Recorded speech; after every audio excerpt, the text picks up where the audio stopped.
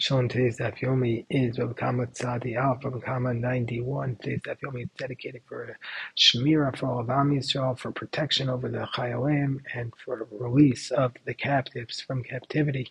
The Brisa tells us that there's a discussion over what is the source for the idea that a person is not allowed to wound oneself. And the Gemara says perhaps the source is the following Brisa, or the following source.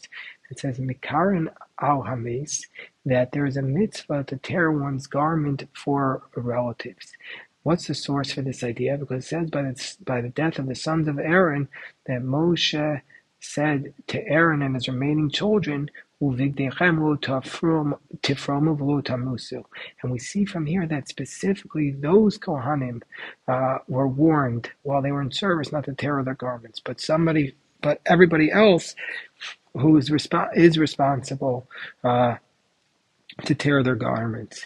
And so the commentaries discuss whether it's a biblical obligation or rabbinic, and whether or not this is an actual source. But anyway, we see from here that you're supposed to tear your garment below midarkei amorim. If you tear your garment for the dead body, it's not going to be considered the ways of the Amorites because they do it.